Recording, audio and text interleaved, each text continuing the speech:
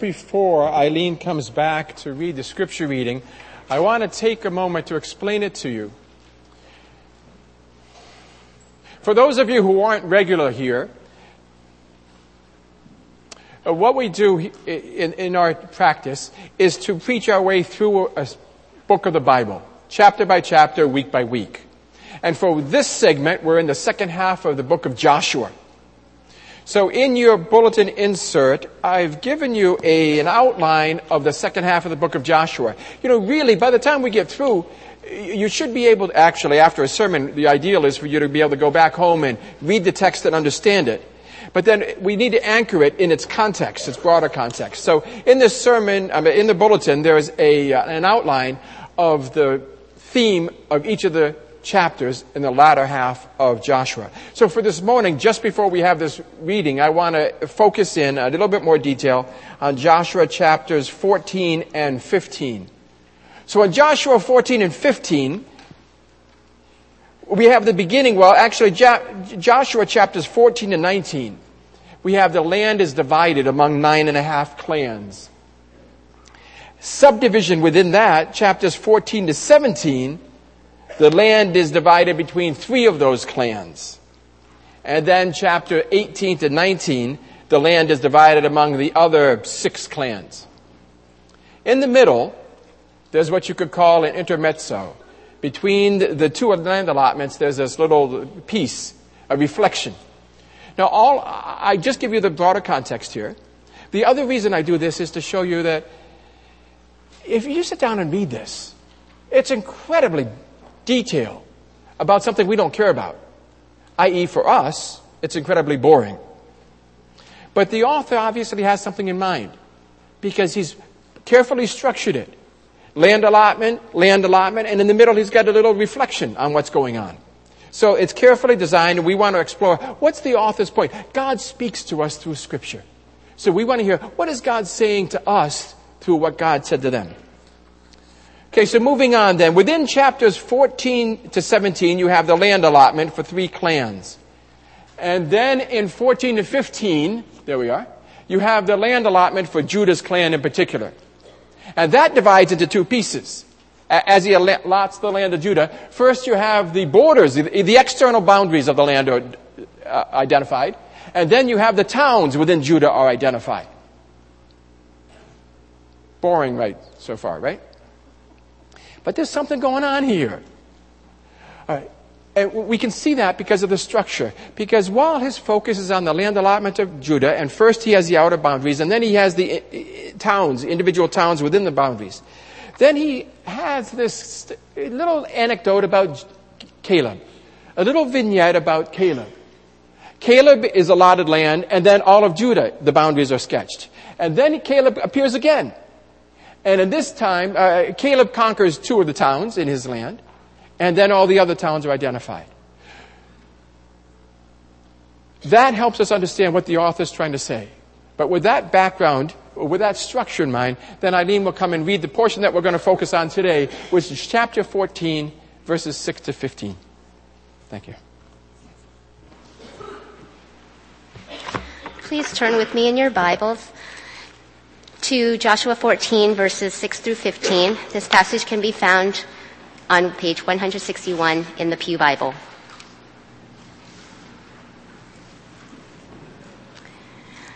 Joshua 14, verses 6 through 15. Now the men of Judah approached Joshua at Gilgal, and Caleb, son of Jephunneh the Kenizzite, said to him, "You know what the Lord said to Moses, the man of God, at Kadesh Barnea about you and me. I was 40 years old when Moses, the servant of the Lord, sent me from Kadesh Barnea to explore the land. And I brought him back a report according to my convictions. But my brothers who went up with me made the hearts of the people melt with fear. I, however, followed the Lord my God wholeheartedly. So on that day Moses swore to me, 'The land on which your feet have walked will be your inheritance and that of your children forever, because you have followed the Lord my God wholeheartedly.'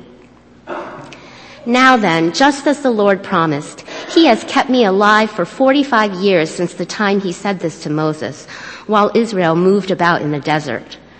So here I am today, 85 years old. I am still as strong today as the day Moses sent me out. I'm just as vigorous to go out to battle now as I was then. Now give me this hill country that the Lord promised me that day. You yourself heard then that the Anakites were there and their cities were large and fortified. But, the Lord helping me, I will drive them out just as he said. Then Joshua blessed Caleb, son of Jephunneh, and gave him Hebron as his inheritance.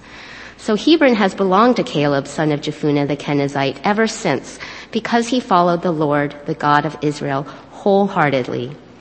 Hebron used to be called Kiriath Arba, after Arba, who was the greatest man among the Anakites. Then the land had rest from war. May God be honored by the reading of his word.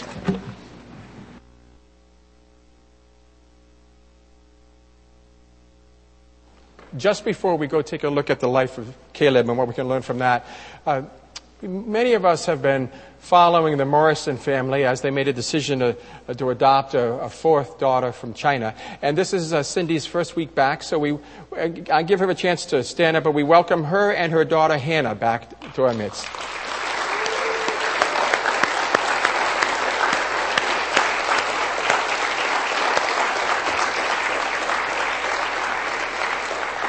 Thank you.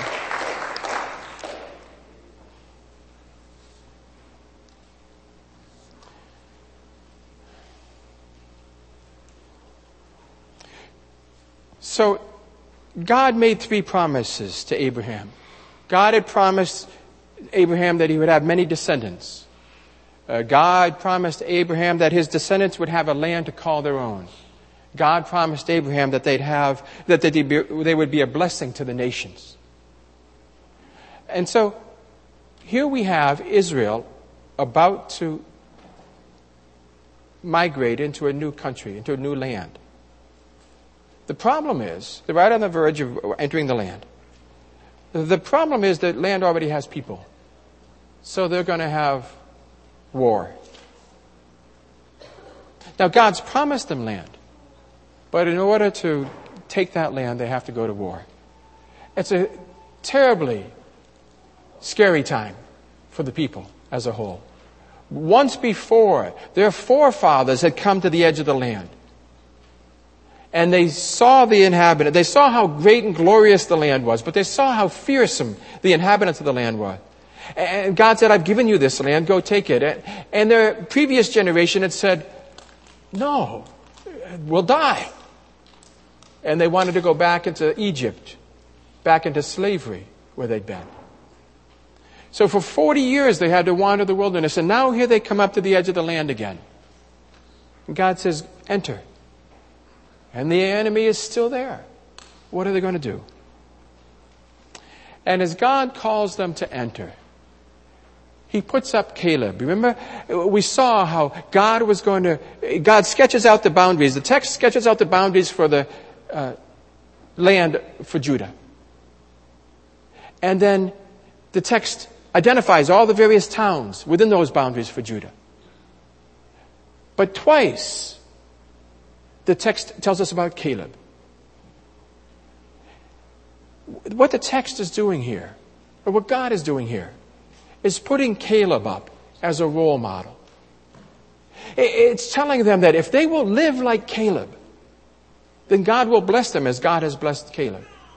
It's telling them that if they're going to go into this land and face this fierce enemy, this scary situation, they're going to have to be like Caleb to survive. But if they are like Caleb, then they'll thrive. And so what we do this morning is we look at Caleb's life. How is he a role model? How is he a role model for them? And how is he a role model for us? Another text makes it very easy for us, if you have time, to sit down and look at it, read it over. If you just heard it read once, it's not so easy to follow. But notice, there's one primary attribute that the text highlights in Caleb's life. Take a look at chapter 14, verse 8. Joshua chapter 14, verse 8. Caleb talks about the past. He talks about the history. He talks about the last time when their forefathers had come to the boundaries. of the land and were considering whether to invade it or not. And they had sent out spies, 12 spies, including Caleb. And Caleb says in verse 8, "My fellow Israelites who went up with me made the hearts of the people melt in fear. I, however, followed the Lord my God wholeheartedly." I followed the Lord wholeheartedly. The 12 spies went out into the land, and they saw how beautiful the produce was. A rich land, a prosperous land, a great place to live. But one obstacle: fierce, powerful enemies. And so Caleb says, we all came back. We 12 came back. But 10 out of those 12 made everybody afraid. They didn't focus on the beauty of the land, on the fertile land. They focused on the enemy, and they made everyone scared. But I, he said, I followed the Lord wholeheartedly. And verse 9, the text again tells us, "On that day Moses swore to me, the land on which your feet have walked will be your inheritance, and that of your children forever." Moses says to Joshua, "I'm going to give you this land." Why? Because you have followed the Lord my God wholeheartedly. That's why Caleb is a role model here. That's the feature of his character, because he wholeheartedly follows God. And a third time, chapter 14, verse 14. "So Hebron has belonged to Caleb, son of Jephunneh, the Kenizzite, ever since." Why? Because he followed the Lord, the God of Israel, wholeheartedly. As Israel faces the new land, and as they face the enemy, as they face the possibility of great prosperity in the new land, but as they face the challenge of overcoming this enemy, then God holds before them Caleb as a role model of how they should live. And how they should live? They should follow God wholeheartedly. Now, I want to break that down in 3 parts this morning. The text breaks it down in 3 parts. So turn with me, chapter 14, verses 6 to 8. What does it mean to follow God wholeheartedly? Reading from verses 6 to 8. "The people of Judah approached Joshua at Gilgal. And Caleb, son of Jephunneh, the Kenizzite, said to him, 'You know what the Lord said to Moses, the man of God, at Kadesh Barnea about you and me. I was 40 years old when Moses, the servant of the Lord, sent me from Kadesh Barnea to explore the land. And I brought him back a report according to my convictions. But my fellow Israelites who went up with me made the hearts of the people melt in fear. I, however, followed the Lord my God wholeheartedly.'" Caleb is retelling the story that we read about in Numbers chapter 13 and chapter 14. They saw the enemy and they saw the land. And the other spies came back, the other 10 Israelites came back, and they said, "The land is beautiful. The land is glorious. If we go there, we could be rich.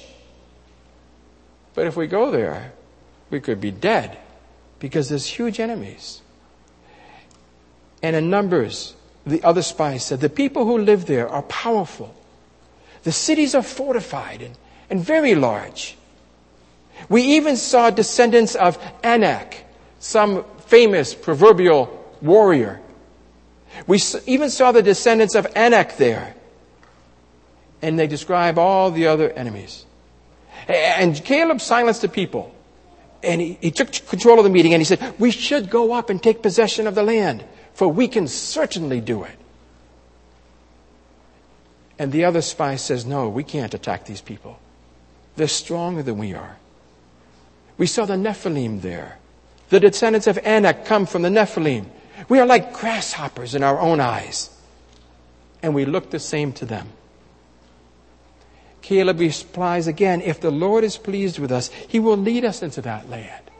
It's a land flowing with milk and honey. He will give it to us. Don't be afraid of the people of the land, because we will devour them. It's not they who will devour us. Their protection is gone. The Lord is with us. Don't be afraid of them." And we see the first characteristic here of what it means to follow the Lord God wholeheartedly. It means to follow Him in the face of insurmountable obstacles. To follow what God calls us to do, no matter how great, how intimidating the obstacles we face. No matter how fearsome the impediments in our path, it means to follow God.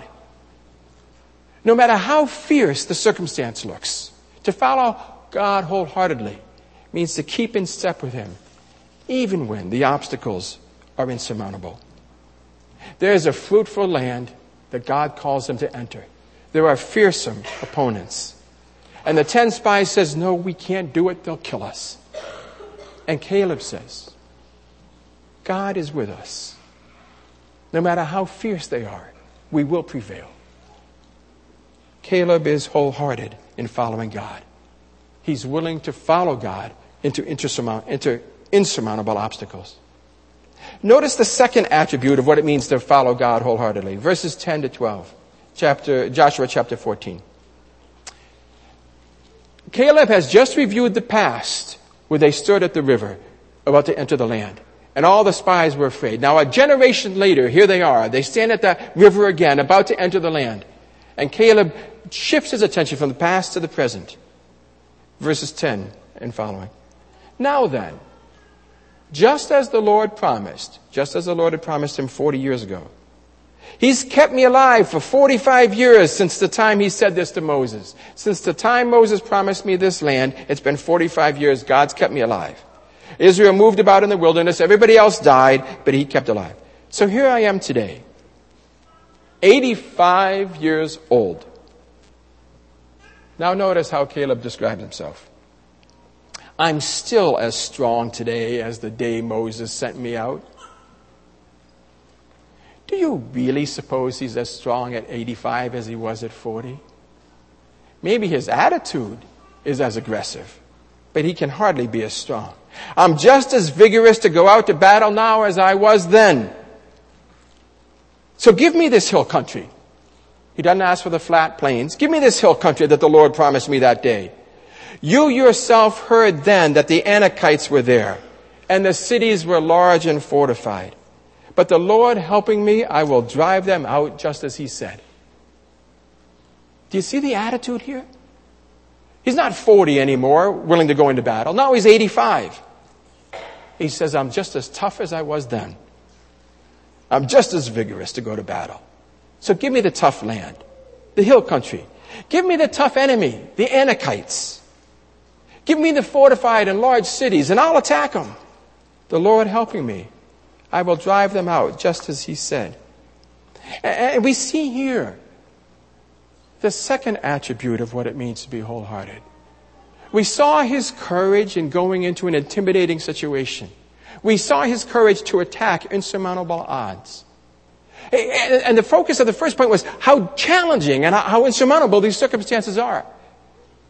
But now we see another feature. The flip side of it is, he could say, look, yea, though I walk through the valley of the shadow of death, I will fear no evil, because I'm the biggest, meanest, baddest guy in the valley. But it's not that. He's 85 years old.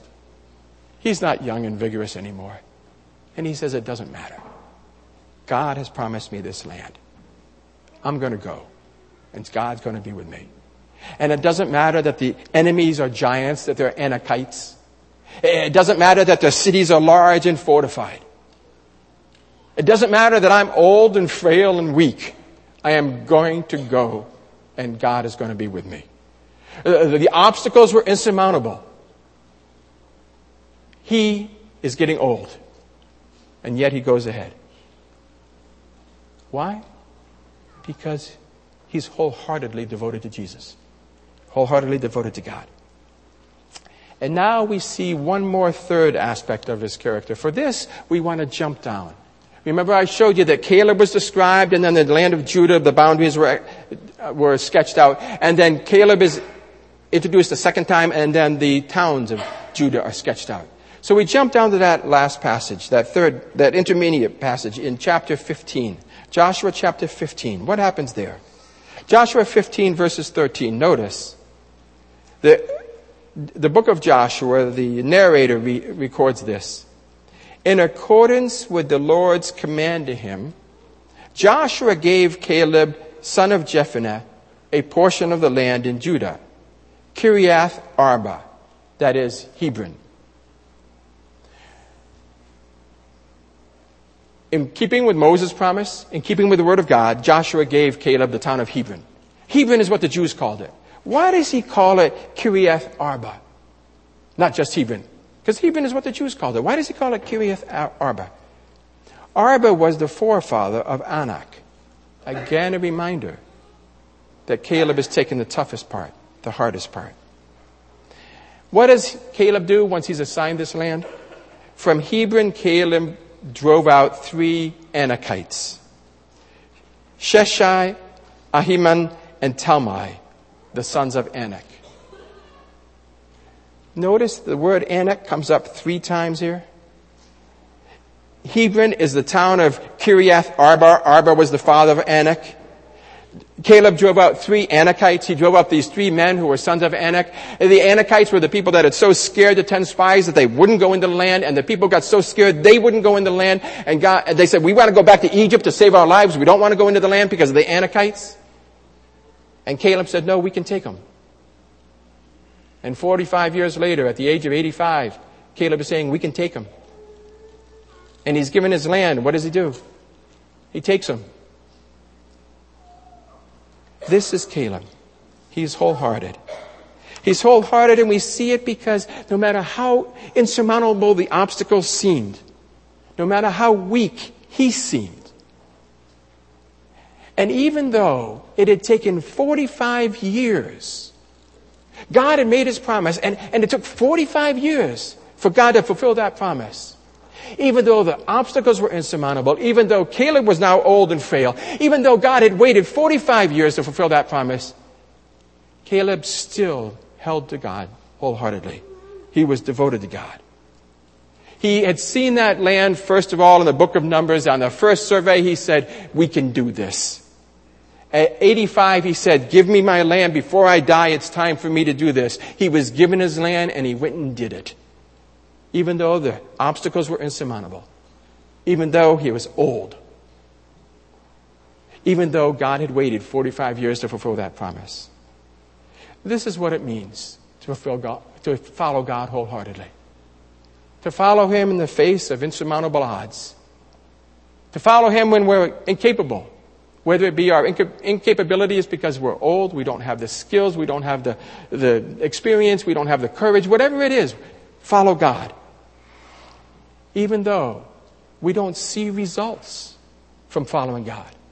For 10 years, for 20 years, for 30 years, for 45 years. We follow God wholeheartedly. I knew a missionary, one of the senior missionaries, when I was a junior missionary, one of the senior missionaries was telling me about his story. I don't know why. We were just socializing, and I asked him to tell me something about his story, his experience. And he talked about going up into the tribal group up in Thailand, an unreached tribal group, back in the days when these things were in the jungle and things were pretty primitive, and we're talking 40, 50 years ago. And he went and he lived among the people for 8 years. And he went home for home assignment, and he was pretty discouraged because he's been there, his 8th year he went back home. In those days you served 7 years and you get 1 year, because all the travel was by boat, so you had to serve 7 years before you get 1 year off to come back to the U.S. And on his way back to the U.S., he was very discouraged because he's going to have to go and speak at these churches all around the country. And he's going to have to tell them that they've been supporting him and praying for him and giving money for him for 7 years. And he hasn't seen a single convert. 7 years. And he's discouraged. And he goes back to see one of his professors at Bible college, where he trained to be a missionary. And the professor said, well, statistically, he said, the average to see a convert in an unreached people group is 16 years. So you've only gone half your time yet. Following God wholeheartedly. Insurmountable odds. Following God wholeheartedly when we just don't think we can do it. Following God wholeheartedly when it takes not just 8 years or 16 years, but 40 years or 45 to see his promise. Practically, what does this mean? Think of what it meant for the first generation, for the first people who lived, for the people who saw Caleb held up as an example for them. They're going to go into a new land that they don't know, facing a fierce enemy that they think they can't defeat. They're nomads going up against fortified cities. They have a huge challenge ahead of them. And so Joshua directs their attention to Caleb. Caleb stands up. I'm 85 years old. I can do it. Follow me. Later on in Israel's history, this text would have served again an important function. Because later on, Israel got into the land. And God had said, I will give you this land forever if you obey me and if you follow me. But they didn't. And God warned them. And they still resisted. And God said, if you don't follow me, I'm going to throw you out of the land into exile. And they still didn't obey. And God threw them into exile. And then in exile, they had a chance to read the story of Caleb. In exile, they were invited, after a few decades, they were invited to go back into the land. And they faced themselves, they were in the same position as the previous generation was. Do we leave this country in exile? We've migrated. We've settled down. We're used to this. We know the language. We know the culture. Our lives are settled here. We have jobs. We have homes. We have neighborhoods. Do we leave this land and go back to Israel? Yeah, God gave it to us, and God's calling us to go back. But it's comfortable here. How do we go back? And they read the story of Caleb. And they look at the insurmountable challenges in front of them, and they see from Caleb's life. He was wholehearted, and he faced those challenges. They look at the thought of going back to the new land, and they're weak and afraid. And they have the example of Caleb, who is 85 years old and willing to follow God wholeheartedly. They looked at the fact that they've been out of the land for decades. They don't know the place anymore. It's not their homeland. And they look at Caleb, who had waited 45 years before God fulfilled his promises and followed God wholeheartedly. And some of them went back. Some of that later generation went back into the land of Israel. And the rest were lost to history as Jews. They didn't have the courage. They didn't go back. What does it mean for us? Now, we've seen out throughout all of this that God has no longer promised us land. That's not where we stand. God promised Abraham three things: descendants, land, and a blessing to the nations. And they were at that second stage. They were at the promise of land. But now we're at the third stage, the promise of blessing to the nations. God has invited us to be a blessing to the nations. What does Caleb say to us as we stand on the verge of evangelizing the world, including the unreached peoples? I suppose all of you know the name Billy Graham. Maybe not so many of you would know the name D.L. Moody. D.L. Moody was Billy Graham 100 years before Billy Graham was. Late 1800s. The most famous evangelist in the English-speaking world was D.L. Moody, Dwight Lyman Moody. D.L. Moody. Early in his career, he was conducting some evangelistic meetings in Great Britain. And after one of the meetings, he met up with a British evangelist who was there partnering with him, Henry Varley. And Henry Varley had this to say. He said, Moody, the world has yet to see what God will do with a man fully consecrated to him. The world has yet to see what God would do with a man fully consecrated to him. And Varley it was an offhand comment. A year later, he didn't remember it. But Moody never forgot it.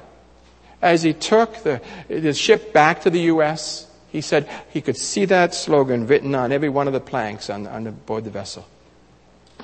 And as he would preach the gospel after that, as he would conduct his ministry after that, he would see that slogan written on the walls of all the buildings and the planks of all the floors. The world has yet to see what God will do with a man fully consecrated to him. The world has yet to see, the world had seen it. The world had seen it in Caleb. And Moody decided he wanted to be that man. And he gave his life to it. Maybe about 100 years before that, there was a man named William Carey. We now call him the father of the Protestant missionary movement. William Carey was really a promoter of missions among the early Baptists. He went to India and gave his life to missions in India as the first Protestant missionary to India. Some of you may know this slogan that he devised. Expect great things from God. Attempt great things for God. This is Caleb's life. Follow God wholeheartedly. You see an insurmountable obstacle, you launch out into it. You see your own frailty, you launch out into it. You see no results for a decade or 2 decades, and you keep working at it until it happens. Expect great things from God. Attempt great things for God. I'd add one little caveat. We like these stories about heroes because they tell us that it can be done. God can do it. Some of God's people will do it. It gives us hope that it can happen. But the problem with stories about heroes is we look at ourselves and we say, we're not heroes. We can't do this. Or we think, we can applaud the heroes that go out there and do it. But that lets us loose. Lets us off the hook. I'd say this. When they start out, they have no idea how it's going to go. They have no idea whether they're going to be heroes or not. And they don't start out trying to be heroes. They start out with something small in front of them. This week, the prayer guides, every week we have a prayer guide in the bulletin. And this week, the prayer guide, one of the chief focus of it for each week, not the week coming, the week past, won't do you any good this week to look at this week's bulletin. Last week, the week that just ended, that focus was on children. Children's ministry, Awana, Mustard Seed, Children's Sunday School, and so forth. We don't have to start by reaching the children of a minority group somewhere deep in East Asia where there is no gospel available. That's not where we start. Maybe for some of us who've never worked with children before, all those screaming little hordes in the basement or on the first floor, maybe they seem like Anakites in our lives. Maybe that's who we start with. Now, I won't reference the junior high or the senior high. Once you get through the little Anakites, maybe you can go with the big Anakites. And then once you can handle the Anakites in this country, maybe then you go handle the Anakites overseas.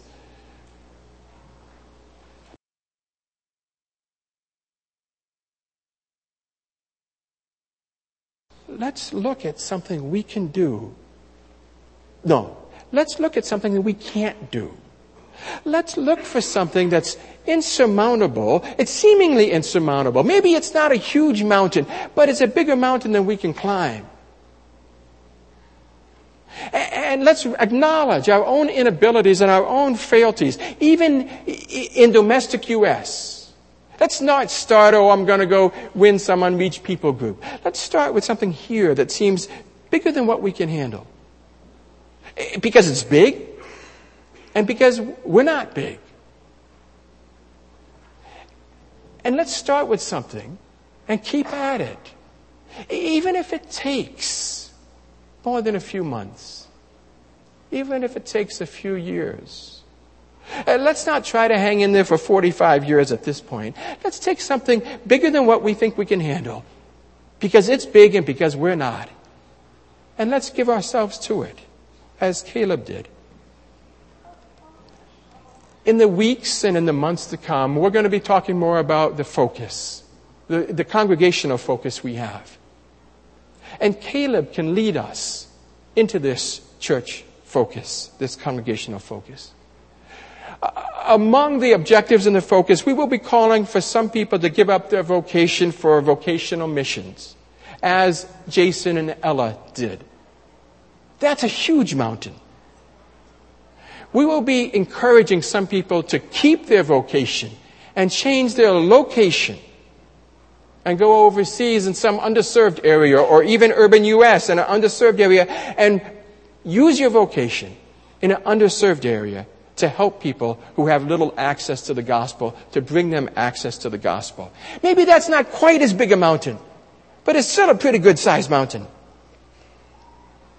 We'll be inviting all people, all of us, to consider how can we use our current vocations in such a way as to honor God.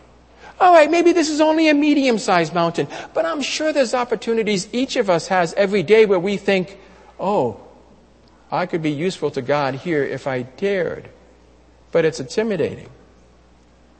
The situation is intimidating. And I'm not gifted. And maybe it won't happen instantly. But as we look at our focus, let's bring Caleb's example into it. Let's use him as our role model. He followed God wholeheartedly. He followed God into the face of danger and intimidating circumstances. He followed God way past what he thought his strengths was. And he followed God even when the results didn't come immediately. As we think about our lives and our vocations over the next weeks and months, let's make this commitment that we will learn from Caleb's example. That at the end of our lives, we will be able to say about ourselves, whatever we've accomplished, wherever we've done it, in whatever vocation we've done it, that we followed God wholeheartedly. Let's pray together. Father, we have your Spirit. We have your word. And we have the example of Caleb. Use these in our lives. That in whatever way, in whatever circumstance, this might be true of us, that we follow you wholeheartedly. No matter how intimidating our circumstance, no matter how many weaknesses we have to overcome, no matter how long it takes, may this be true of us, that we follow you wholeheartedly. In Jesus' name, amen.